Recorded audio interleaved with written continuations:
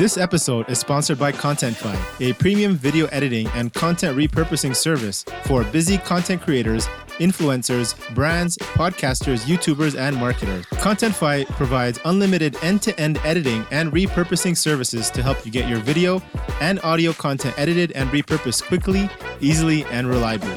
Join other busy content creators, founders, brands, and marketers who now spend even more time creating while they take care of the rest. You no longer need to worry about spending hours editing anymore. Just create content, build your audience, and grow your business. If you're a content creator looking to save time and money, or looking to outsource your content marketing team, get your first free video edited now at contentify.co. If you'd like to sponsor the SaaS District podcast or recommend any guest that you think would be valuable to be on the show, visit horizoncapital.com/SaaS-podcast today. Thanks again, folks.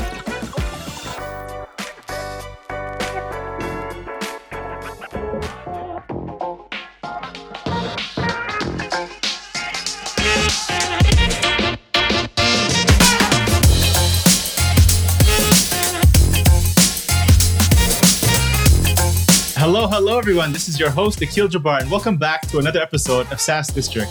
In today's episode, we'll be talking about leading a breakthrough pivot and the future of interactions at events. Today, we have our guest, Jim Sharp, joining us. Jim is the CEO at Eventri, an event management technology that enables thousands of brands globally to transform the way they plan and execute their events and meetings for virtual, hybrid, and in-person event experiences. Throughout his career, Jim has led high-performing teams in private equity-backed tech-enabled businesses, investing in talent, service, and product, resulting in significant revenue growth. Prior to joining Eventri, Jim was the managing director and GM of Gerson Lehrman Group. In his capacity, he led several hundred professionals and achieved significant expansion while growing revenues to over $200 million. So welcome, Jim. Super excited to have you on the SaaS District show today. Great, Akhil. Thanks very much for having me on the show. So we always like to start off. Can you share, obviously, your personal background, past positions, and what drew you to join Eventri as CEO? I think last year was January 2020. That's right. So I've been at the company for about 14 months at this point. But throughout my career, I primarily have spent time in the tech-enabled services business. So as you mentioned, I did two different 6-year stints at a company called GLG, Gerson Lehrman Group. And we pioneered the expert network model, which started in the financial services space and then went to all different user types. And I was an early employee of that company and again, worked there on 2 different occasions and ran a $200 million business reporting into the CEO. Prior to coming to Eventri, it is worth noting that in between stints at GLG, I actually did build, re-engineer, and sell a manufacturing business in rural Florida with a private equity firm. That is probably for a different conversation, but it's just worth pointing out. But I came over to Eventri in January of 2020. Obviously, didn't know we were 6 weeks away from a pandemic beginning, which is the discussion. But I joined the company for a few reasons. The first was that it's an industry going through a tremendous amount of technological change. So events are a huge part of the marketing stack of any industry. And event planners were struggling with their own spreadsheets and individual solutions to run their events programs. So increasingly, they were moving to large software platforms like Eventri. So that's one thing I thought about the market. Also, within the market, there was a large competitor in the space, followed by a number of other competitors like Eventri. And I saw that as an opportunity to innovate and perhaps win some market share in that growing market. Obviously, Eventri has a spectacular team of people, so I observed that right from the get-go. A great product as well. So I thought it would be an outstanding team to lead. And perhaps most importantly is I had a trusted relationship with the private equity firm that brought me into the company. I think it's important to know your investors from the get-go. And we thought it would be a great opportunity to enter the market and see what we could do. Cool. So this is just an assumption, but correct me if I'm wrong. So I would assume with COVID, when you joined a couple months in, virtual events became, the new booming industry. And I think that's where probably most of your growth came in, and you had to make that pivot, which you can talk about. Can you share a little bit of insights of what the growth in the space looked like? Do you have any trends, numbers, and how did that help, Eventri kind of lead that acceleration? Absolutely. And let me, I'll talk about Eventry just for a moment so that everybody understands like the company. You described much of it, but we're a software and services business for enterprises that throw events and meetings. We have about 60,000 events a year that go through our platform, about 5 million registered attendees that go through our platform on an annual basis. Our customer base is 1,400 enterprises ranging from leading airlines, consumer companies, banks, universities, nonprofits. So 1,400 of those customers, and they leverage us, as you mentioned, to manage their live, virtual, and hybrid event capabilities, alongside a large on-site services business that we have that goes to large trade shows. So that's the business, 250 employees, about 50 million top line. To answer your question, Akhil, the virtual events business was something that frankly wasn't really on my roadmap when I took the job in January of 2020. We had plenty of work to do in live events. But I remember the first phone call pertaining to a trade show where there was a debate over wearing masks at the trade show or not. A couple of weeks later, Mobile World Congress was canceled. I remember getting that phone call as well, which was an event that we were supposed to serve. And that just sparked a major period of uncertainty and then transition in the industry. If you look at the virtual event space now, it is a market that is expected to blossom to about $800 billion by 2030. So it's becoming a big market. And based on our research, about 89% of event planners believe that virtual event components will remain very important for the future. So it's a big part of the event stack going forward. And in terms of how it impacted Eventry, so we had to go into nights and weekends mode in Q2 and Q3 to develop our own virtual event technology. And we built one. We got it into the market by the end of Q3, the first iteration of it. And then we've recently released our second iteration of the technology, which has outstanding features we'll probably talk about today. But in terms of what happened in Q4, so we saw 13,000 events take place on our platform. Keep in mind, all of these are virtual. So 13,000 events leveraging our platform, 1.4 million registrations going through our platform in Q4. So what ended up in Q2 being a huge downdraft in terms of live event engagement, I can share the opposite stats with you on that, resulted in Q4 almost coming back to the same levels that you saw prior to the pandemic. It's just that everything was virtual. So it is just it's a big opportunity now for the events industry. We'll talk in a bit about the upcoming changes and how virtual and live will work together. But yes, virtual has certainly taken over for the time being and has provided event planners with a tremendous opportunity to keep their events programs going and even make the most of them. Yeah, it seems like you made the right move. I mean, if you guys waited it out and thought it was going to be a short-term thing and continue to hope on those live events, I mean, you probably would have stayed. You wouldn't be able to rebound as great as you guys did. And then as kind of vaccines are rolling out and over these couple of these months and the rest of the year, do you expect this kind of format to continue, decrease, or what kind of behavior do you expect to see in the industry of where people will be leading events? Yeah, so we are very hopeful right now that the live events business is turning a corner. We appeared live in Orlando in February with Informa, which is the world's largest trade show operator. We partnered with them to provide a safe, badge-free, touch-free way to attend an event, which is a very interesting thing we're excited about. We are hopeful and seeing our customers start to return to live events. So we're hearing about the largest trade shows are back on the books for June and afterwards.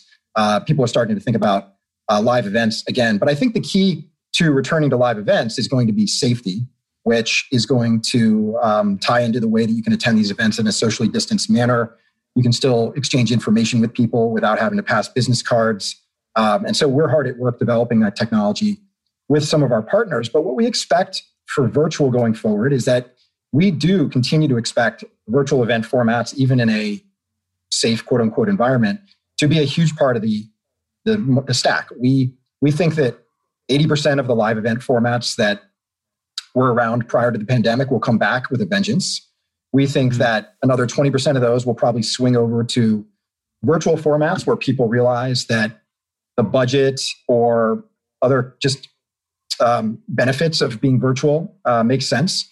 And then we expect a whole new world of virtual event formats that didn't exist before to pop up as people realize that you can get your teams together more frequently in a virtual environment. And then lastly, Akhil, is the growth of the hybrid market. So what we really think is going to happen is that you're going to see live events and virtual events come together and have live events going on that have a similar but different set of content and engagement going on virtually. And the best platforms, the all-in-one integrated platforms like Eventry, are going to have the ability for attendees, sponsors, and even event planners to move interchangeably between all those different formats. So we're investing heavily toward the hybrid event market. We are currently positioned as an all-in-one platform that allows everybody to move between those different formats. So it should be an exciting time. Yeah, that's exciting to see. So would you say there's any certain locations where you're seeing most of these virtual events happening in 2021 or even live events? And then, so you mentioned some kind of future opportunities for improvements. Do you see that being the frontier of kind of innovation in this space, being those hybrid events, or is there anything else that we can expect to see?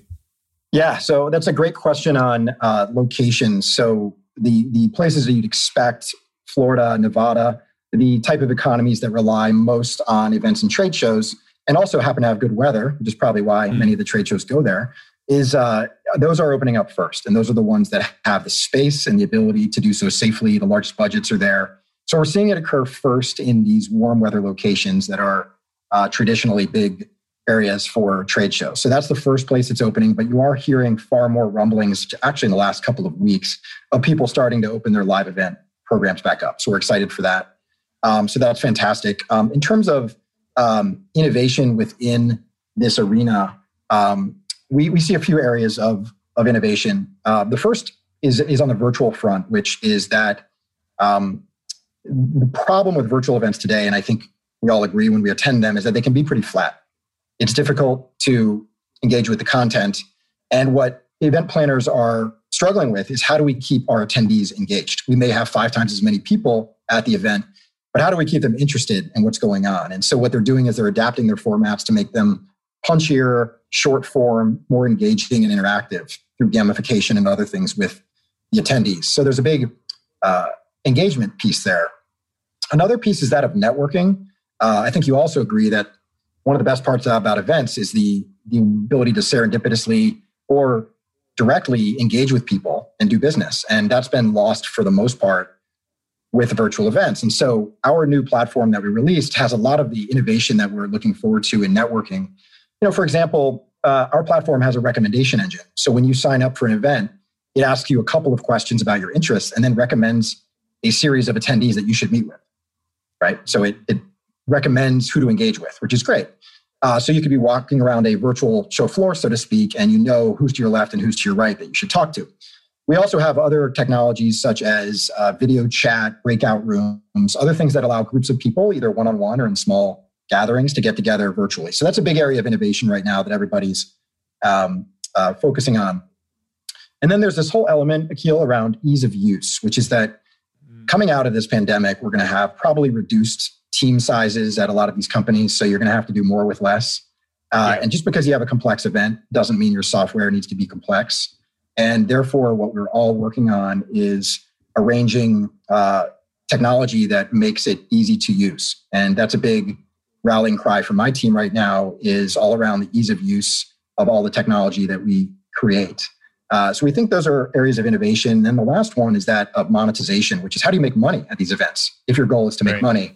And there's a big movement toward creating exhibitor booths that allow exhibitors virtually to engage with attendees, and then greater sponsorship opportunities. So I don't know if you've been to a virtual event where the happy hour is sponsored by somebody, or you see banner ads at the virtual event, but that's part of a continued innovation going on to provide more sponsorship and ROI opportunities at these events.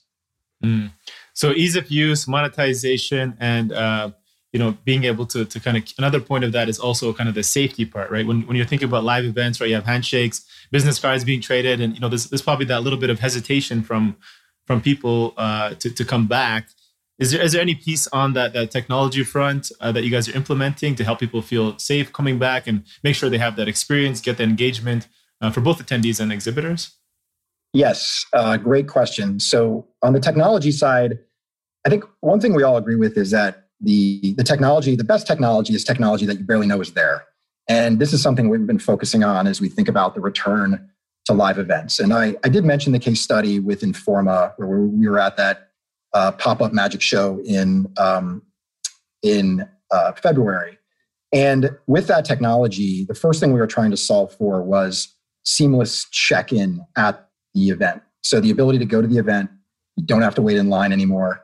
You showed a QR code that you had on your mobile device that we created that allowed you to enter the event without having any issues, right? So that's the first advantage that creates safety and social distancing. The other impact of that is it allows you session control. So you can control who's in the room, how many people are in the room, and make sure that everything's being kept in a safe manner. And that's another technology that we're developing. And then with that, the great benefit of this kind of badgeless check-in type technology is it allows you to exchange information with other attendees very seamlessly, right? So as opposed to a paper business card or other collateral, you can use your mobile device to scan with somebody else and immediately exchange valuable information about one another. So we think that these badges are easy to use. In our experience, they are preferred by most people on the show floor, and we think it represents a huge area of innovation for safety. One other thing to keep in mind about safety is that you also need a backup plan, and that's part of the virtual experience as well. Let's imagine for a minute that you're throwing an event in Orlando next month, and then something happens related to health or otherwise, and you need to have a backup plan for all that work you put into your show. And therefore, it's also important for people to have, if they're not doing a hybrid component, to have a plan about what they would do virtually in a pinch to make sure that event occurs. And I think that's another key consideration when it comes to safety. Makes sense. So you've got the seamless kind of check-in. You've got the meetings or business cards going through the app.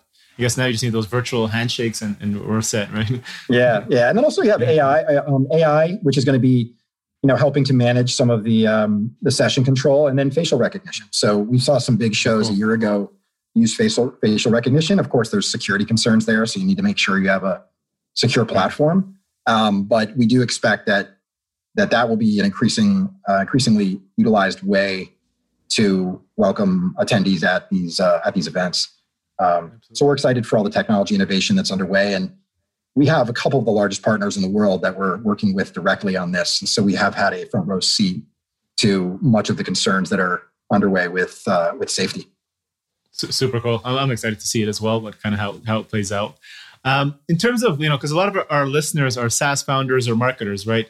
They're looking to they're considering, events. That was part of their marketing budget, going to events, maybe hosting an event.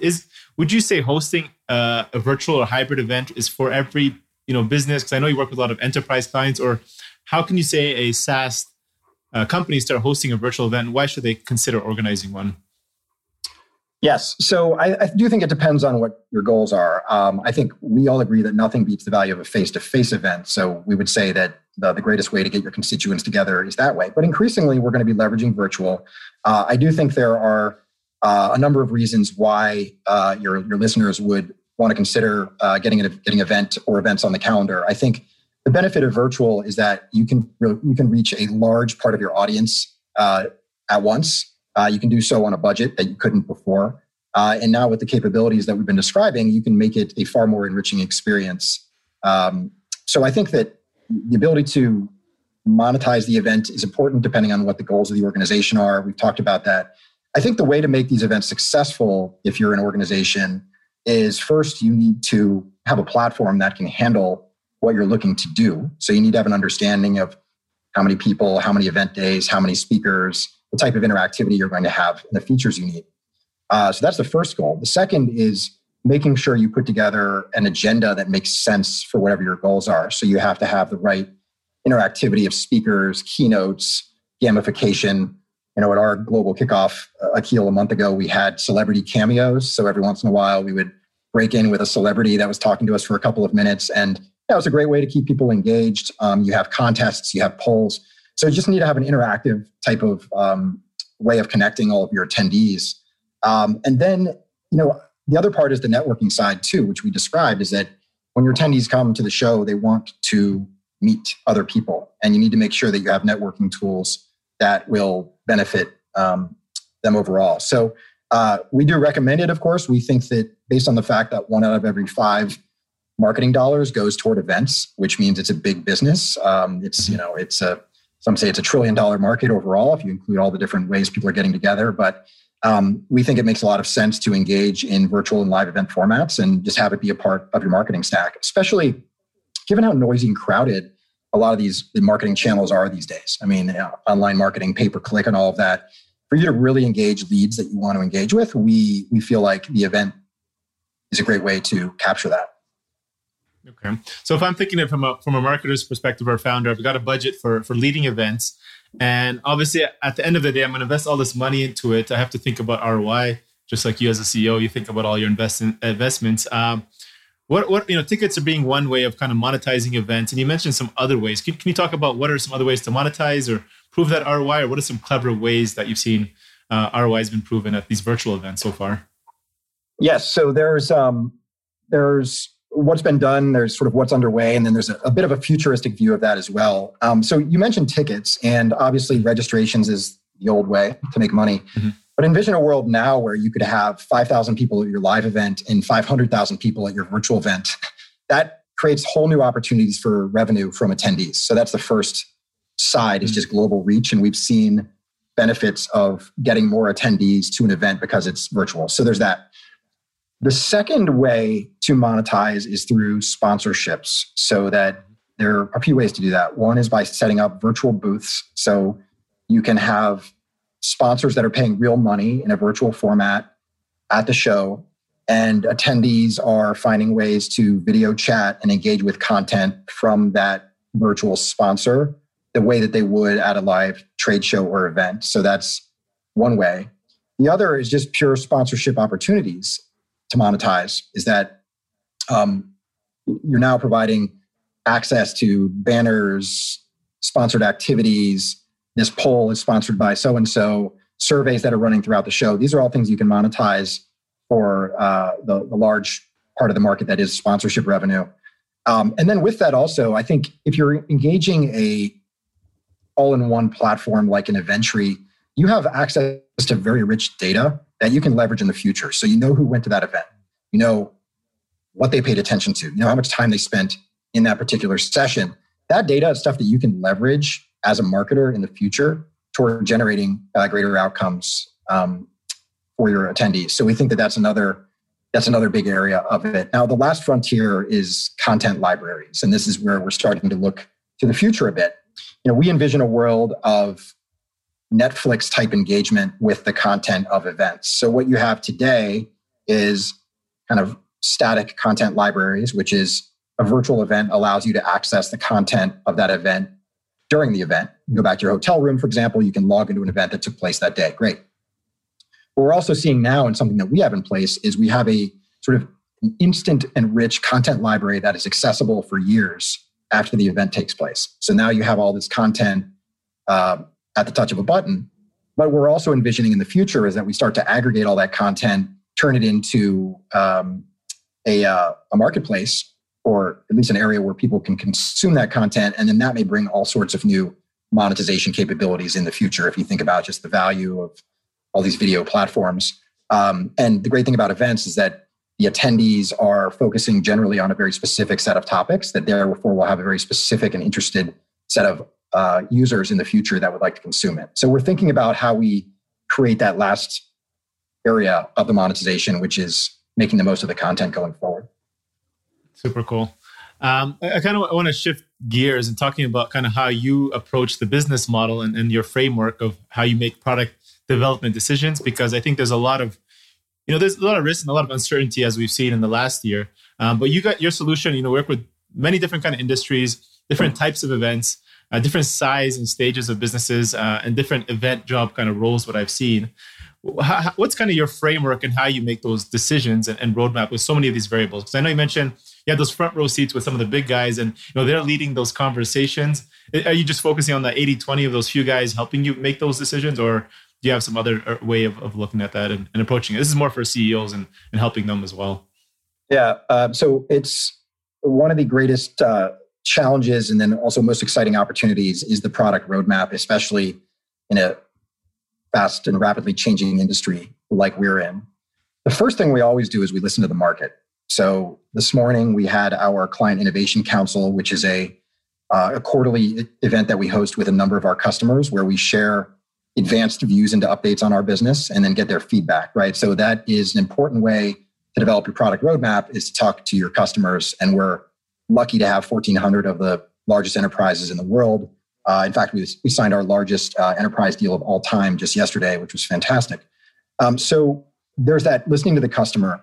And then you have to set up the right framework. And this is something that I overhauled when I got here, is that we built a committee structure that allowed us to stay formal, but also stay agile, which meant that we drive content strategy with client influence, but the strategy itself is top down, but the accountability for executing that is bottoms up. And what that means is that we have a 3-layered committee structure that is underway, that is always evaluating our product roadmap and pivoting and adjusting the swim lanes based on what we think needs priority. And I'll tell you, it's changing every week right now because of all the innovation in our space. And I can talk about that in a minute. But the third layer of that committee structure, everybody is welcome to attend that, which means that you have somebody from sales or customer success listening in on the product roadmap and can express some concerns or support of what's going on. And that has really helped us in this world of innovation in virtual, where, for example, our team is working 7 days a week right now to innovate around our next generation of features. You need to be agile. And it's something very new for us. So I think now we have sort of week-to-week agility on our product roadmap. And as we build things, we circle back and make sure it's the right stuff. And then you obviously have to align the rest of your team, your sales materials, your training, all this other stuff around the product roadmap as it's developing. So it needs to be a very immersive process for the entire company. But you need to maintain that formality to make sure that you're sticking to it and that you're communicating well across the company. And I think that if there's one thing we've done well in our ability to roll out not one, but 2 virtual technologies and also innovate our on-site safety technology, it's been the fact that we have a very tight product development effort underway now. I love that idea of kind of building a committee to kind of run those ideas and have as kind of as mentors, but also as a sound like a board, right? Can you speak a little bit more? How big is the size of this committee that you work with, and how did you kind of decide who would be the right kind of fit there to be part of that? So you have sort of 3 layers of committee. Like the first one at the top is sort of like the strategic direction. So they take and recommend direction from the executive committee, which then allows them to chart out a hypothetical roadmap for the quarter. And that group of people is probably a half dozen that are setting that strategy. Then from there, you get into the next group, which is actually dividing up the responsibilities among various teams. So say we have X number of developers, so we can handle 6 different development streams at one time. They then allocate the resources across those development teams and then report that back to the executive team on the timing.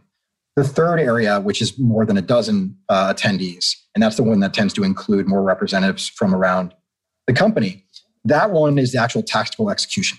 So where are we this week? Did we get it done? How is this feature working out? And that is one where a lot of the actual ingenuity occurs because we learn on the fly what the challenges are or where we can innovate. And so those committees are chatting with each other. The invitations are pretty much open access. The minutes of those meetings are posted publicly so that you can log in and see what was discussed at those meetings.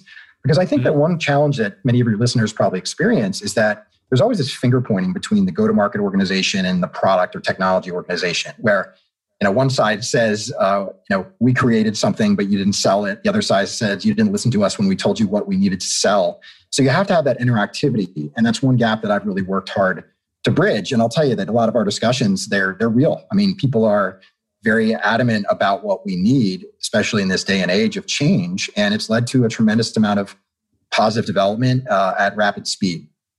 Love it. Makes sense. So as a new CEO, you started, January 2020. Company kind of came to a halt a few months later. I believe you guys had to secure some kind of funding. Obviously your company's lifeblood, events at a halt there. And I believe you're also the co-founder and GP at Lux Capital. What I see on your profile.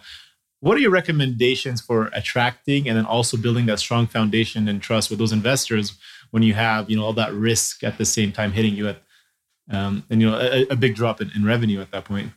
Yes, it was a very interesting time, and I'll kind of the end of the story is that we raised capital from our existing investors, a large amount of capital that would allow us to both shore up the business during uncertain times, but also innovate and build our virtual platforms. But how did we do that? I think a lot of that comes to what you said, which is around trust. And so when things started getting very uncertain in late Q1, early Q2, I did something pretty dramatic, which is that we moved from quarterly board meetings and monthly calls to weekly board meetings, which sounds pretty time consuming. But what we did was we built a template that allowed us to communicate with the board on a weekly basis the rapidly changing numbers and insights that we were seeing from the front lines. And that kept us all in tune, which numbers that were moving millions of dollars on a weekly basis, moving around based on assumptions, right? We had 3 different recovery scenarios. You may laugh. The first recovery scenario was May 2020, which didn't happen. The third recovery scenario was spring 2021, which, guess where we are today. And so going to those weekly board meetings, I think established a sense of trust because we had to make dramatic changes in a short period of time. We did have to reduce our team in Q2 based on what we were seeing from the market. So we made some very difficult decisions. But the fact that we faced reality quickly and early on not only gave us trust with our investors, but it gave us the breathing room to be able to execute and recover. So what that led to was an internal discussion of we made the hard decisions to right-size the business. We then knew we wanted to lean forward on virtual, of course, conservatively. And that led us to raise a round of capital from our existing investors, which include a few private equity firms, and go forward. So I do think that the first part of having trust with your investors is to find the right investors. I think you need to work with people who you trust. I am very fortunate in my career. I've had quite a few trusted backers, but I've worked with private equity almost everywhere I've been. And here, the team at HGGC has been a great partner to me. So we're lucky there. And then give them the reasons to trust you, which is be willing to make the tough decisions, pivot quickly, face reality, as I said. And none of us expected what happened in Q2, but we came together as a team and made some tough decisions, and we're better off for it in many ways. Yeah, that makes sense. Jim, I want to kind of switch gears, move into the kind of rapid fire questions. I mean, obviously, these are just questions that are rapid, but you can answer them kind of as quickly or as slowly as possible. Looking back now, I think this is more, if you were starting back your entrepreneurial journey or back when you were, say, 25 years old, what's one piece of advice you wish you had known and would tell yourself now based on your wisdom and experience? Getting personal here. So there's a lot I would tell myself, and I have to remind myself that I'm not 25 anymore sometimes. But so, if you think about from the business front, I'll say, the advice I would give myself, other than buying Amazon stock, when I was 25 would be, I think that it's important to align yourself with those who you trust and those who are more talented than you are. I think that being challenged by very bright people helps you grow immediately. And the other thing I've realized is that I think the most stressful situations in my career have been where I developed the most. And therefore, looking back and not shying away from, but embracing those moments is something that I would tell myself to do more. And then I think, lastly, there's sort of this element of being patient. I think that I'm a person who moved around a little bit early in my career. And I think that what I didn't realize was that being positioned well and being skilled for an opportunity means the opportunity will generally find you. And sometimes you have to be a little bit patient in letting that unfold. So I think that's the professional advice. And then on the personal advice, it does go by fast. I'm not 25 anymore. And I just tell myself to, be present and take plenty of photos because it goes by. That's very true. Yeah, sound advice. What are some of the biggest challenges you're currently facing in order to continue to grow eventually? What keeps you up at night now? I mean, imagine it'd be a lot different last year, but in today's environment, what's keeping you up at night? Yeah. So on the business front, the first thing that has caught me off guard a bit is just the rapid pace of product innovation in our market. So when I took this job, I had a roadmap in my mind, and now with the Zoom effect and the billions of dollars going into this arena, the products are changing more quickly than ever before. So I'm always paranoid, very paranoid about thinking what next.